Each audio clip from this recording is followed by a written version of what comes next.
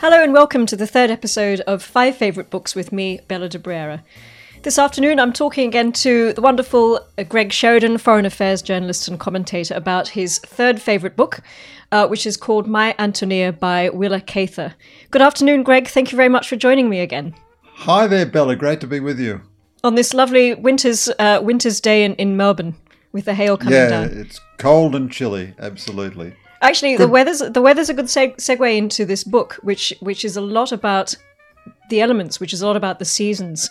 It's a story of a Bohemian girl in rural Nebraska in the 20th century, first published in 1918. It's an amazing novel, and I'd love to hear from you, first of all, how you came across it, because I doubt that anyone in Australia will have heard of Willa Cather, and what the book means to you. Well, Bella, you're right. I mean, I hadn't heard of Willa Cather. So I greatly admire an American essayist and critic and short story writer called Joseph Epstein. And I was scrolling through Real Clear Politics once.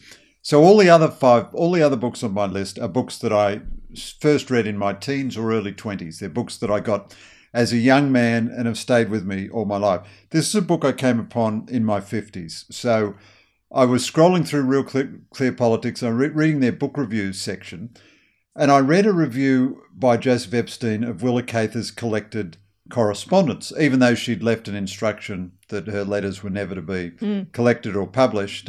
60 years after her death, somebody did.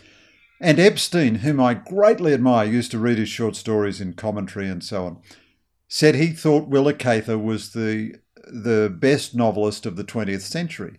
And I thought, wow, that's a big claim for someone like Epstein to make. So, and he picked out 2 books of hers particularly, Death Comes for the Archbishop and My Antonia. And so I read My Antonia, and at first, so let's say who Willa Cather is and what this book is about first. So Willa Cather was originally from Virginia, and at the age of 9, she was moved to Nebraska with her parents. And so she went from a settled, established, old traditional life in Virginia to this raw frontier in Nebraska. Sorry to interrupt. She was born in the late 1870 or something. 1870. That's right. So something like that. This is just when Nebraska's being opened up, where it's the frontier, isn't it? That's right. She was born in 1873. I just checked, and so Nebraska is this really raw frontier, and she's overwhelmed by the sky and the space and the prairies.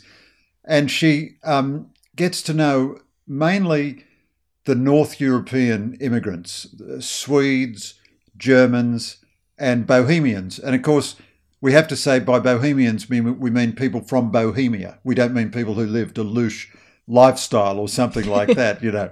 And My Antonia, which was based on a particular person she knew, is a story of this Bohemian girl who migrates to Nebraska like Willa Cather did herself, but all the way from Bohemia with her parents, and they have to tame the land. It's at one level, it's a great story of immigrant success. They make a living more or less out of their farm, but it's really a story of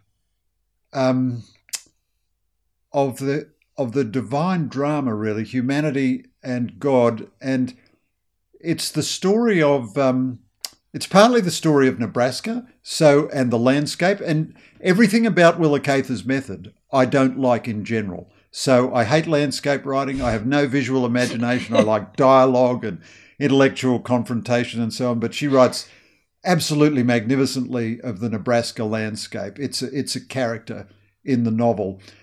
I also like novels which have a lot of really clever dialogue, but a lot of the characters in this book are very ordinary folk, and they speak in an ordinary way, and some of them don't even speak great English. And then I also I like books which have a clear plot, whereas Willa Cather doesn't really do that. She just gives you the pattern of life. But to give you Willa Cather's life story very shortly, she was a very clever girl herself and wanted to be a writer, and so left home and moved to New York and became a journalist. But she wrote novels about primarily about the Midwest. She was one of the great Midwest authors. Then later on, she wrote novels with other settings in Europe and New Mexico and Canada. She never married. She was born a Baptist, became an Episcopalian, was quite devout. She wrote magnificently about Catholic priests. Death Comes for the Archbishop is the best fictional treatment of the priest's mindset that I've ever seen. Because she never married and she shared a house with a close female friend, a certain section of academic opinion has always tried to, impose on her a lesbian identity. But there's no evidence for that. Not that it would matter one way or another, but there's absolutely no evidence for that, either in her correspondence or her life or in her literature, which is full of love stories. I read that the sort of the queer studies team have tried to make her one of theirs, but there is no real evidence either way. But as you say, it doesn't matter. It wouldn't matter. And I think it's quite silly to try to retrospectively fit someone up with contemporary identity politics. Yeah, absolutely. Some feminists love her because a lot of her protagonists are women, and they have great agency. Others don't like her much because some of her protagonists embody very traditional womanly virtues. They suffer. Suffer's probably the wrong word, but they endure. There's a lot of endurance in Nebraska, and the power of endurance is part of what she writes about so brilliantly. And a lot of the women are very traditional. So Antonia herself, although very beautiful and very clever and very talented, ends up in a very traditional role. She becomes by the novel's end, she's the mother of 10. She lives on a fairly dim farm with her fairly dim husband, and yet she is a radiantly successful human being. Even though she's lost her teeth, she's still as radiant as she was as a younger woman. That radiance endures. In fact, her character has been described as a ray of light throughout the book. She shines in the darkness, and she shines in the hardship, and she shines and she endures, and that light stays as strong throughout the novel from the first page to the last page, which I found one of the things that was very attractive about the novel. Yes, I think that's right, Bella. I think that's right. Would it be all right if I read a little passage about Antonia? Oh, please do. Because the book is narrated by her friend Jim Burden, who is kind of in love with her, but it's not really an eros love. He just loves being with her, and was made into a fairly lame film in which, of course, they have there's a kind of a conventional love story, but she's a bit older than Jim, so it's not really a romantic love, although towards the end of the book, her friend Jim Burden goes back to see her after an absence of some years, and he writes of her, "She lent herself to immemorial human attitudes which we recognise by instinct as universal and true. I had not been mistaken. She was a battered woman now, not a lovely girl, but she still had that something which fires the imagination, could still stop one's breath for a moment by a look or gesture that somehow revealed the meaning in common things. She had only to stand in the orchard, to put her hand on a little crab tree and look up at the apples, to make you feel the goodness of planting and tending and harvesting at last. All the strong things of her heart came out in her body that had been so tireless in serving generous emotions. It was no wonder that her son stood tall and straight. She was a rich mine of life, like the founders of early nations." And that's how she strikes her friend, who goes on to become, a very successful lawyer 20 or 30 years later, after they've been childhood friends. Actually, it's interesting because obviously the book is narrated by her friend Jim, who arrives in Nebraska at the same time, on the same train as the whole family, and he spots her, very early on, and then teaches her how to speak English. And but you still get the sense that the novel's about her, even though that the experiences and the memories are his. So she still managed to stay the main character, even though it's narrated by someone else. And I thought that was quite an interesting way that she wrote that book.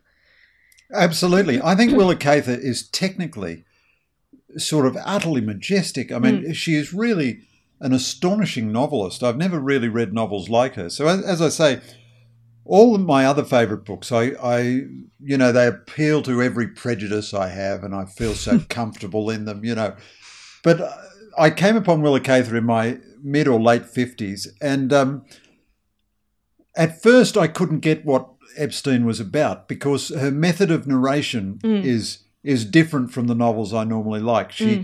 There are dramatic incidents in the book, but they tend to happen off stage, and they're described indirectly.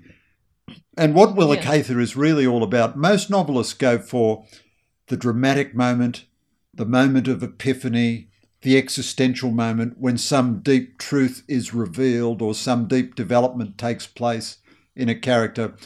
Willa Cather is not a novelist of that kind.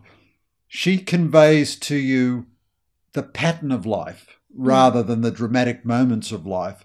And so the most dramatic things happen and affect you. So Antonia, through her goodness and so on, falls in love with a guy who turns out to be a scoundrel, and he's already married, and so their marriage is not real. And then she's pregnant, and she's left as a single mother for a while. And but all of that is related off stage later on by Jim Burden. Yes, as well as Antonia's father's suicide, which was a very surprising and unexpected passage in the book, but still happens off stage. Yeah, and that's even though it's a major, and it's a rupture in the novel. It's a rupture in the happiness of the novel. I think you suddenly have this shocking news, but it's still not central to the novel. We come back very soon to normal life, to the horses and to getting on with life. And the other point, sorry, I'm talking a bit too much here, but not a bit. Being a pattern of life is interesting, because life things don't necessarily occur to you in half an hour and are life changing. Sometimes things happen and then you realize 5 years later, that's why that happened. I understand that now. That's changed my life, but it's taken 5 years to work it out. And it's similar with this novel. It takes him 20 years between seeing her and then returning to her on the farm for him to realize just how good she is. Yes, he was always under her spell, and he always loved her in a way. But as I say, it's not primarily an eros love. No. It's just that being in her company made him the happiest that he could be, and he recognised the goodness in her. So she's a kind of a tremendous life force. There's a great will in her. But what you were saying earlier is right too, Bella. She doesn't glamorise immigrant life in Nebraska. It's pretty tough. The Shimerdas get to their property. They've been swindled a bit. There's only a cave on the property. There's not even a house. Her father misses the life of Central Europe. He brings his violin. He misses the culture of Central Europe. Which is what Willa Cather missed, isn't it, when she went to Nebraska? She even missed the culture of Virginia. She did. So in no way is Antonia Willa Cather, but Willa Cather uses her own biographical information, especially that journey. So that railway journey occurs about, in a sense, 4 times. Jim meets an old friend on that journey as an older man, which kind of frames the reminiscence of the book. And Jim and Antonia both take the journey separately as kids when they're migrating to Nebraska. And this is also the journey that Willa Cather herself took. But she certainly doesn't glamorise immigrant life, the hard labour of immigrant life. Just how hard it was to make a living out of the Nebraska prairies is there. But at the same time, and this is, I think, also fidelity to the Midwest, the people are very cultured. They read books, they play the violin, they have musical evenings, they talk deeply. And we know, there's almost nothing that Karl Marx ever said which was true. And one of the very stupidest things he said was to talk about the stupidity of rural life, the stupidity of farm life. What that indicated was the stupidity of Karl Marx. Only someone who lived their life in the London Museum and never actually amongst real rural folk could make a comment like that. Willa Cather was herself influenced more by Russian and French novelists than by English novelists. And the people in her novels work incredibly hard, but are deeply cultured and talk a great deal. They talk things over. They consider things. So she is one of the great novelists of the American Midwest. And of course, I think the outside world completely misunderstands the American Midwest. The American Midwest is one of the great cultural engines of human culture. You know, the university which has won the most Nobel Prizes in history is Chicago. Skyscrapers, the first skyscraper ever was built in Chicago. And you had, at about the time of Willa Cather, the emergence of these great Midwestern novelists, Sinclair Lewis and Theodore Dreiser and a number of others. And one of Willa Cather's other novels, the Song of the Lark, is about a great opera singer who comes from the Midwest. Well, of course, rural people often very deeply value culture. They value it more probably than people who can just switch it on Netflix and get it, but never do. Yes, actually, when Jim grows up and moves, we move away from Antonia for a bit, and he moves to the town. Is it Black? I can't remember the name of the town. Red Hill or something? Red Hill. He moves to the town, and the Italians arrive. Some amazing Italians arrive with this sort of tent, and they hold dance classes every night for a year, and the locals absolutely love it, and they take to this sort of European culture and with so much gusto. Which is very interesting. And the next door neighbours, the Hardings, who are Norwegian, have a piano, and they all play from the oldest daughter to the youngest, and they are very cultured. And it really shines through. It shines through and it also shines through in terms of making the sort of the American born look less cultured. It's the Europeans that bring across with them, even though they work on the land and they'd be considered working class. They come with this antiquity and this civilization, and they bring it to Nebraska and they bring it to that part of the world. That's right. Although I would say that's true of the native, the Americans as well, the American-born Americans. The Midwest was, quite religious, but it wasn't an insane Bible Belt or anything. No. But people went there to build a civilization. They didn't go there to get, I don't want to be too flip about this, but they didn't go there to get Social Security or unemployment benefits or something.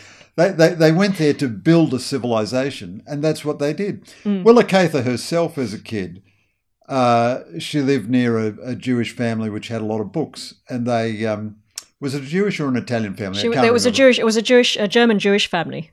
Yeah, and she used to read their library, look at their library. Yeah, so they let her come in and borrow any book that she liked. So a kid in a rural background will actually have the most precious gift. They'll have time for reading and reflection, and then they'll have a few friends to talk it over with as well. And we get the idea that all civilization has to occur in Manhattan or the West End of London or Sydney or Melbourne or something. But, you couldn't have produced a more sophisticated literary intelligence than Willa Cather. And it all came out of the Midwest there in Nebraska. The deplorables are educated after all. Yeah, that's right. A very large number of them. And of course, anyone who's lived in the US, there is an ethos, it might all be changing now, of deep courtesy in the Midwest. I've lived on 4 separate occasions in the United States, and I spent some time living in Virginia, which is not exactly the Midwest. But, we'd go out for a walk, my wife and I, and everyone you'd pass would say, "Well, hello there. Well, howdy." Or, some lovely old lady approached us who might have come straight from a Willa Cather novel and said, "How lovely it is to see a wonderful young couple like you." I mean, I was then kind of in my late 40s or something, out on a sunny day. And there's this deep neighbourliness in American culture. Now, probably, digital worlds and everything are eliding all that away. But you can see the importance of neighbours in an environment like my Antonia. I mean, you have to get on with your neighbours because maybe they're the only people you're going to see for most of the week, and you want to express solidarity with them and, help them out with a bit of food when they're starting out and help them out with a bit of farm labour, and they'll help you out, and you look after each other when you're sick and or when the horse has colic. That was an interesting scene. There are lovely moments too. Sorry, just a thought you provoked there, Bella. there are lovely moments of interreligious accommodation too. So the Shimerdas are Catholics. A lot of the white Americans around them are Protestants, and a lot of the other North Europeans are Protestants. And at Christmas, there's some point at which Mr. Shimerda kneels and makes the sign of the cross. And one of the Anglo families, it's happening in their house, and, you know, the dad is a bit sort of disapproving of this, you know, what kind of dreadful papist superstition is going on here. But he doesn't say anything. He just, in Willa Cather's words, he Protestantizes the moment by standing and just bowing his head slightly. You know, nothing is said between Shimerda and Burden or whoever it is. Yeah, the grandfather. But it's just a little accommodation of the two religious traditions. There's a similar scene at the funeral of Mr. Shimerda where I think after the prayers, one of them says, "Shall we sing a hymn to make it less heathen?" And then they sing a Protestant hymn after the Catholic funeral, which is again a sort of similar sort of combination of the religious beliefs. But and they needed to get on. They had to rely on each other. There was no one else. And the neighbors are very important in the novel. They really feature in both halves, don't they? First the Shimerdas and Jim and his family are neighbors, and then he moves next to the Hardings, and they're just as important in his young adult life as the Shimerdas had been in his childhood. Yes, and Jim is orphaned, so he has a little bit of a hole in his family life. And, you know, a lot of us in childhood have had a friendship where it's just been because we live next door or something like that. And so he, for the first few years of his life, lives next door to Antonia, and so they just fall into great friendship. But even now, Bella, after all these years and having read a million novels, and then I instantly went off and read all of Willa Cather's novels that I could get. So I bought them all in secondhand bookstores before the digital revolution shut down secondhand bookstores. I'm sure you can now buy them online. But I used to love going around to secondhand bookstores. I mean, all the books I love are kind of out of print and so on. So, you know, it shows what a terrible old dinosaur you can be. But her books must have circulated well in Australia once because they were easy to get in those secondhand bookstores. But I then read all of her books that I could. Some of them I liked more than others, but certainly Death Comes for the Archbishop, and there's another one set in Canada, which is... is it called O...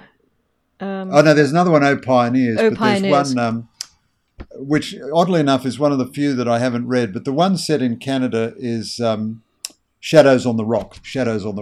And that's this historical novel set a couple of 100 years ago. And in those novels, she explores religious belief very deeply. But even having read all these novels, I cannot quite say where Willa Cather's true genius resides. I mean, she's defeated me as a sort of second-rate analyst. You know, I can tell you why I think Evelyn Waugh is so clever. You know, this brilliant dialogue. Yes. I can describe the poetic effects of Christopher Koch's prose, but I can't even quite... I mean, I can certainly find individual sentences of Willa Cather that are lovely, although she doesn't give you a purple passage. There's a simplicity and a beauty in her writing. But I can't even really say how it is that I find myself so moved by Antonia's story and so happy to be in her company. Do you think it's because it's a truly universal novel, and it's not particular, so it touches something in your soul, doesn't it? It certainly was a very moving novel, and again, you can't really put your finger on it.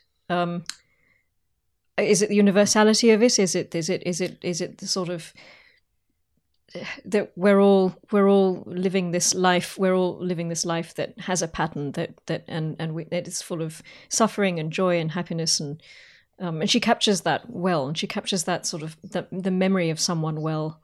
I don't know if I'm explaining it properly. I'm trying to figure it out as well. Yeah, no, I think there's a lot in what you say. Certainly, Antonia is a universal character, but of course, an artist only gets to the universal through the particular. So it is the living authenticity of this Nebraska background. Another book I loved was a memoir by Amos Oz, the Israeli novelist, which I think is a time of love and a time of love and madness, or something like that. And it's a beautiful memoir. It has the same nostalgic quality. But I found when I read that memoir, I could smell every beetroot in his kitchen. Just the power. Mm. So this is the artist's brilliance to bring this universal vision to life through the particular. Now, I've never been on a Nebraska farm in my life, but I felt that I knew the Shimerdas' living room very, very well, and I could smell the cakes and the bread and so on that they were cooking, and I could taste the food they were eating. Yes. But the other thing, which I can't quite work out, is that somehow or other, Antonia is a tremendous life force, but she's a completely believable character. So she's very good. She makes a lot of mistakes, or she makes some bad mistakes. She chooses the wrong person to marry.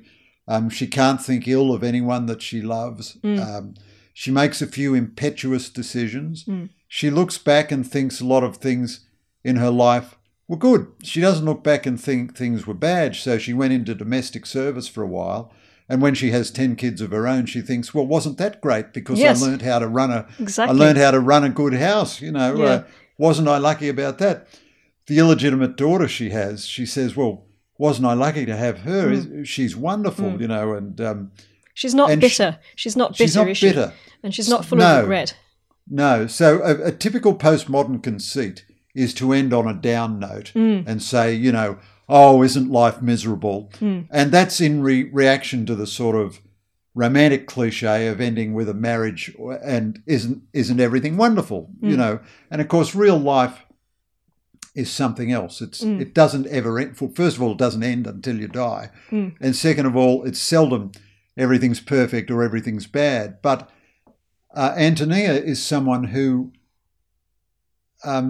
makes all her choices, commits to life with great energy and generosity, and is tremendously happy. So she marries this sort of fairly dim guy from Bohemia, but she brings out the goodness in him. So he realises how lucky he is to have married someone like Antonia, and then he does his best.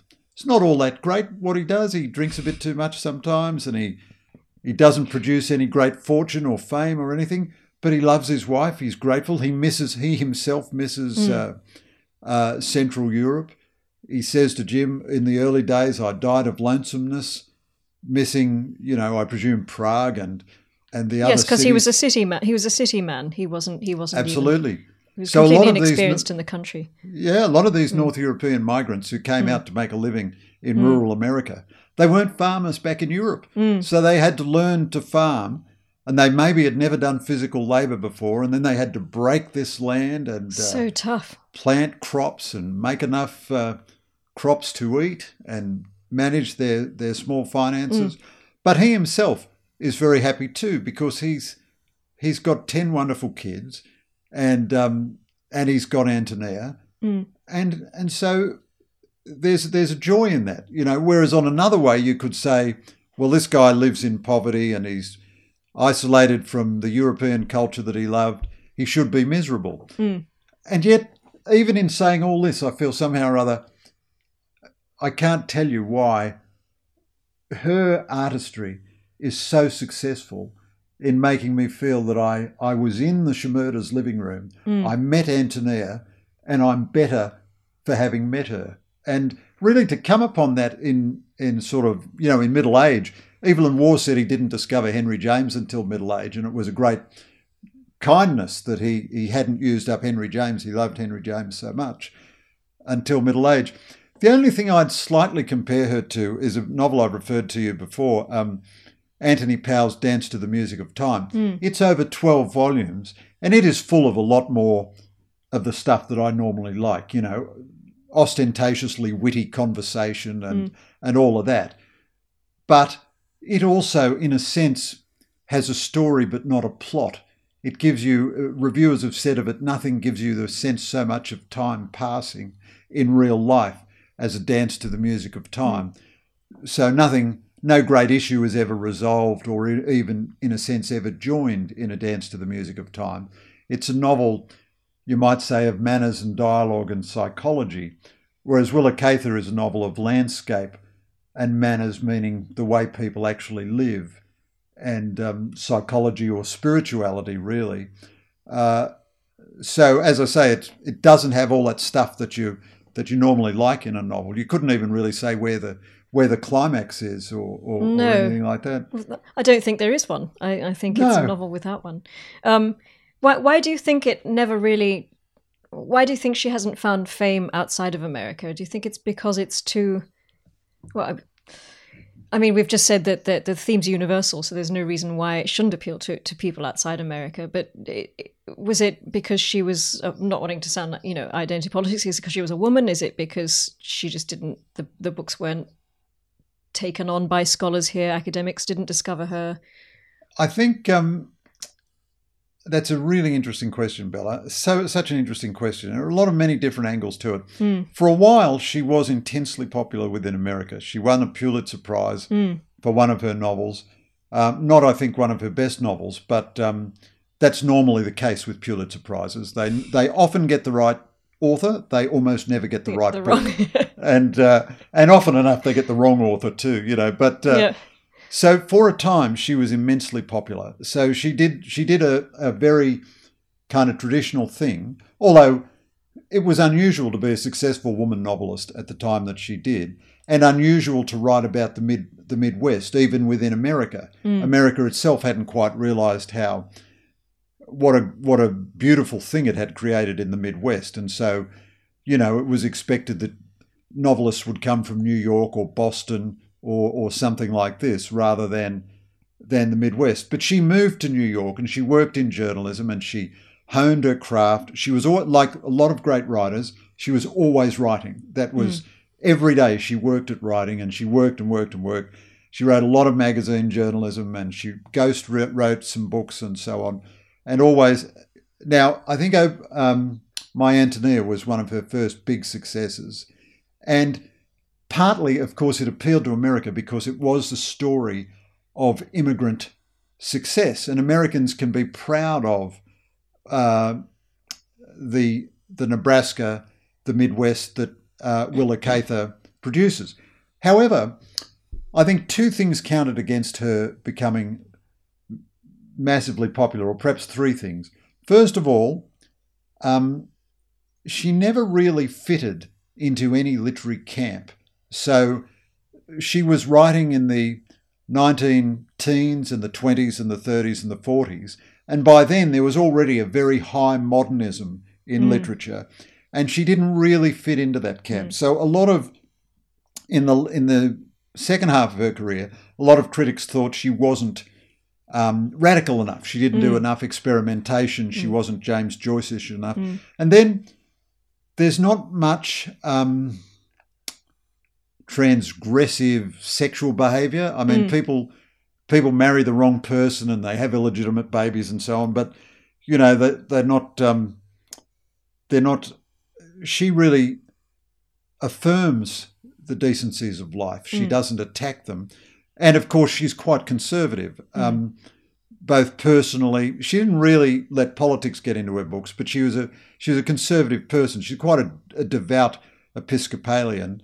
She really revered Roman Catholic liturgy and the tradition of Catholic art and so forth. So that meant that group of critics didn't quite like her. And then there were some critics who tried to recruit her to queer theory and everything. But what she wrote wasn't really, just the fact that she was a single woman and for a little while in her youth sort of wore slightly manly clothes and, for a brief time went under the name of Will rather than Yes, that's Willa. right, Will, yeah.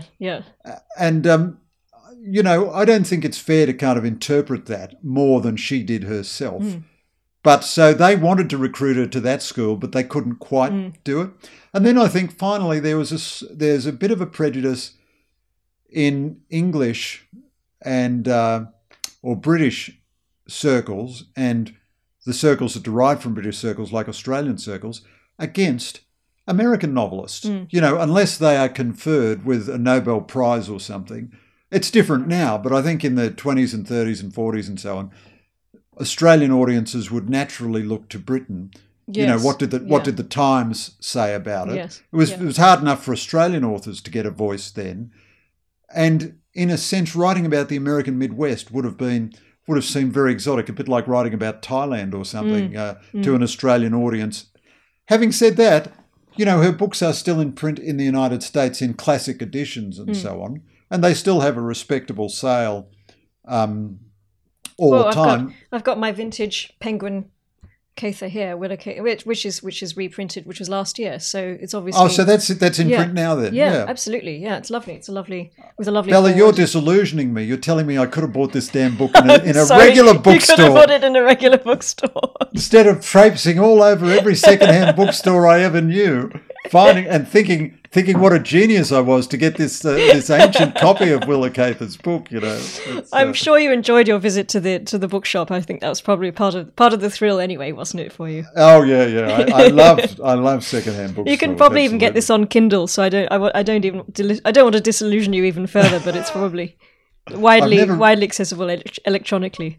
I've never read a book on Kindle, but I have to say this is a bit vain of me. Of my 7 books, typically about 10% of their sales are on electronic devices. So God bless people who read books on Kindle. But it doesn't mean you don't need to join them. That's right. No, it's a wonderful book.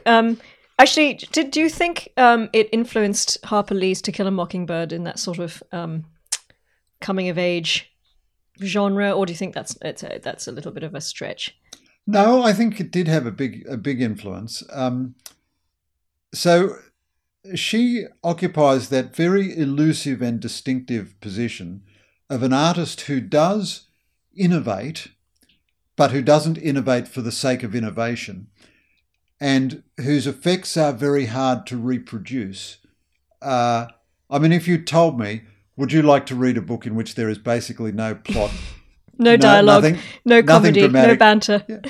There is dialogue, but no climax. It's pretty straightforward dialogue, and there is humour, but it's wry humour and so on. I would say no, and if you said, do you want to read lengthy descriptions of landscape, especially landscape you've never seen and have no sympathy for, I would say no. Absolutely not. Death Comes for the Archbishop is set in New Mexico and is full of mesas and canyons and everything. I've never met a mesa or canyon in my long life. I've never shaken hands with one. I don't know what they're like. I don't know anything about them. But there I was, absolutely wrapped in these descriptions of them. And Willa Cather herself was loved Tolstoy, and she doesn't write like Tolstoy, but she loved the sort of the engagement with ideas and also the visual quality of Tolstoy's writing. But I do think there is also in many of her books a memory frame. So she doesn't do flashbacks and things. They're not discontinuous. She doesn't sort of jump from 1920 to 1870 and back to 1930. So all that kind of mad fashion, which just makes novels almost unreadable, and you want to throw them away the second time that happens, But she will frame a lot of her stories as a memory. So, this is very similar to Chris Koch does that with many of his novels too. So, and one of the reasons she did that, again, there was a formal technical reason for this. She didn't want to be the omniscient author who knew the innermost thoughts of every character. So she knew the innermost thoughts of her narrator, but then all the rest of her characters are simply observed by the narrator. Now, the narrator might speculate as to the innermost emotions of the character, but that he's describing. But basically, so it's show, don't tell. But on the other hand, narrating in the voice of a character allows her to make some comments legitimately as the character.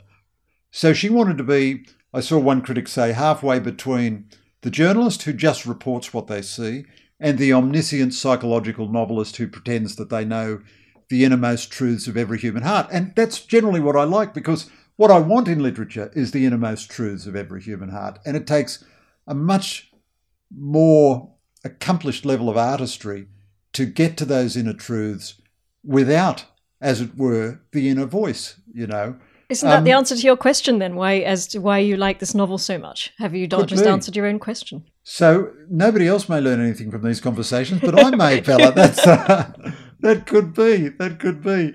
And then, you expect Jim Burden and Willa to have a romantic encounter because that's Antonia, Antonia to have a. You do. Yeah, you do. But I'm going to say a lot of the greatest novels set that situation up and then don't consummate it. It's a bit like Dorothea and the Doctor in Middlemarch, which came out in installments. It was a serialised novel, and everyone thought these are the two great leads. Somehow or other, George Eliot is going to get them together. But by the end of 600 pages, they're not. And I think Middlemarch, too, is one of the greatest novels I've ever read. And it's the same, really, with Ralph Touchett and Isabel in Portrait of a Lady. The affection between them is overwhelming, and yet it's not an affection of eros. And I think our expectations are a bit narrow too. And again, life is like that. You have deep human attachments which don't automatically fall into the romantic love category. But did she influence other writers? I think she certainly did. The atmosphere of nostalgia, but not of overwhelming nostalgia. So everything is kind of in balance in Willa Cather. So Jim Burden is nostalgic, but he doesn't lament the past. He doesn't wish for the past. He just enjoys the past. And he enjoys going back to see Willa Cather. I've read so many novels where characters are reunited after many years and it's a terrible disappointment. And then they realise, that love is gone and everything. Instead of which, Jim Burden and Antonia can have a completely innocent and enjoyable reunion. Indeed, the husband is away, Antonia's husband, but then he comes back, and there's no suggestion of an unrequited love or an unfulfilled love or something.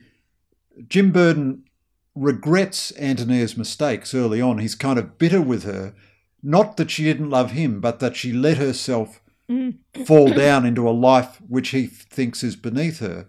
But it's part of the genius of the book that, in fact, she endows the life that she inhabits with a transcendent meaning and magnificent truth. And at the end, he realises she didn't live a life beneath her. She elevated the life of everyone around her. And she elevated your life just by reading it. I think so. Yeah. You can never really claim a book has made you a better person because then you're trying to claim you're a good person, or you're a bad person to start with, and you needed to make you a better person. Exactly, you have to resort to that line of Evil and Wars that I mentioned to you in our last discussion. You think I'm crook now? Just imagine what I'd be without Christianity. Imagine what you'd be like if you hadn't read about Antonia. Well, that's right. So Bob Carr, who's read 1 million books, he answered an interview once. He said, "No, I can't claim that having read all these books makes me a better politician or anything like that. It was just necessary for me to read these books." Now, I think there is a tremendous value in great human literature, and I know, you've been involved in promoting the great books of Western civilization, and I think there is a deep value in reading them, but it's like going to church. The mere fact that you go to church doesn't actually guarantee you're going to be a good person, So the mere fact that you've read Willa Cather doesn't guarantee that you're going to lead a life of transcendent purpose and, make everyone around you happy that they've been around you. And yet the other thing, Bella, I'd say to you is, in my life, there are 2 or 3 people I'd say I've known whose presence is simply transforming. I was in hospital 25 or 28 years ago with my first iteration of heart disease, and it was like being in a conscript army. I was in a ward it was a big ward in those days, 8 or 10 other blokes. And one of the other blokes was a Syrian Christian. And Sam and I became the best of friends just for our 10-day stay in hospital. And Sam was a male version of Antonia. He was waiting for his operation so he could still walk around and everything. And so if somebody pressed the buzzer and the nurse didn't come, Sam would get up to them in the middle of the night and go and see if he could help them, make them a cup of tea, look after them and so on. Sam and I sat out on the veranda one day at the hospital and talked about our lives for a couple of hours. And I realised that Sam was just one of these characters, whose kind of goodness radiated from him, unself-conscious goodness. I mean, he's a regular guy. He was a blind maker. You know, he made Venetian blinds or something. Yeah. He wasn't a professor of literary theory or anything like that. But he was just somebody who could have figured in a Willa Cather novel. I don't think it's unrealistic to think of people like that. No, I think that people do exist like that. And you met one in the form of Sam. Yeah, absolutely. Yeah, and we tried to keep in touch afterwards, but it's like you've been through a war together. I mean, it's old wartime buddies. You know, you kind of get together on Anzac Day, but really, what you have in common is your time in the trenches. You know, becomes a bit dull for anyone who wasn't there with you. Well, I think it's a lovely novel, and it's been another absolutely fascinating conversation. And I hope people will read it. Actually, I hope now that we know that you can buy a Penguin copy in a local Dymocks, it might be worth getting one while we're still all sort of in lockdown, because it's a lovely what's the word? It takes you out of your life for a while. What's the word I'm looking for? It certainly succeeds that way. Like all great novels, it draws you into it. You're in Willa Cather's world. Yes, wherever you're reading it, that's where you are. You're in Nebraska, and there are worse places to be. You know, that's right. And so it's a great novel to read in lockdown or something, because, mind you, I'm quite enjoying lockdown. I have to tell you, it's nice not having to go to work, and everything is terrific. But it's not going to last forever, Greg. No. In any circumstance, it's nice to read Willa Cather, and it's not like Tolstoy or something. It's only 370 pages. So yes, it's not like our previous Sword of Honor trilogy. Well, I always, I said to you, you've got to read that as 3 separate books. I wouldn't have read it if I'd picked it up as a 900-page book. I would have said, oh, no, cut it out. But I got suckered into it by reading volume 1, and then following it was finding it was a Netflix binge experience. You know, I had to keep binging on it. And I binged on Willa Cather too. I just went around buying book after book of hers. And well, look, if we'd had 6 favourite books, I think maybe her other novel might have featured as your 6th favourite. But unfortunately, we've only got 2 more to discuss. Absolutely. So the other one of hers that I think is best is Death Comes for the Archbishop. But I thought I shouldn't do too many male-centred religious books in particular, and this is very diverse. She ticks the boxes. So we've got but I have to say it's honestly one of my very favourite novels, and the only one, as I say, I've come upon, in the last 6 or 7 years, which has really revolutionised my view of what novels can do and literature. And I was like a kid again, in love with an author. You know that way you get when you're an obsessive reading kid and you read some author and you love him and you've got to buy every single book that he ever wrote, I did that with Richmond Crompton's William books. I bought them every week that they came out with a new one. I had all 24 volumes. That's pretty good. All 24. Yeah. That's fantastic. Yeah. Well, P.G. Wodehouse, who we'll discuss in a subsequent conversation, he wrote over 100 books, and I've got all of them. And incredible. It's a lot of books. It's a lot of books. It's a lot of books. No television. Well, I look forward to discussing that next week. And it's not going to be the obvious one that people are thinking about, but we'll keep it a surprise until our next podcast. Thanks so much, Bella. Thank you so much. It's criminal to enjoy this as much as I do, but there you go. Not at all. It's fantastic. Thanks a lot. Thank you. Thanks. Sign up today for only $55 and we'll also send you a free copy of the first book, The Year of Living Dangerously by Christopher Koch, which will be signed by Greg and myself. Plus, you'll also be invited to a very special online town hall event that we're having in August, where you can ask Greg any questions that you have about his choice of books. I'm so excited to be sharing this new series with you. For all the details, head to ipa.org.au.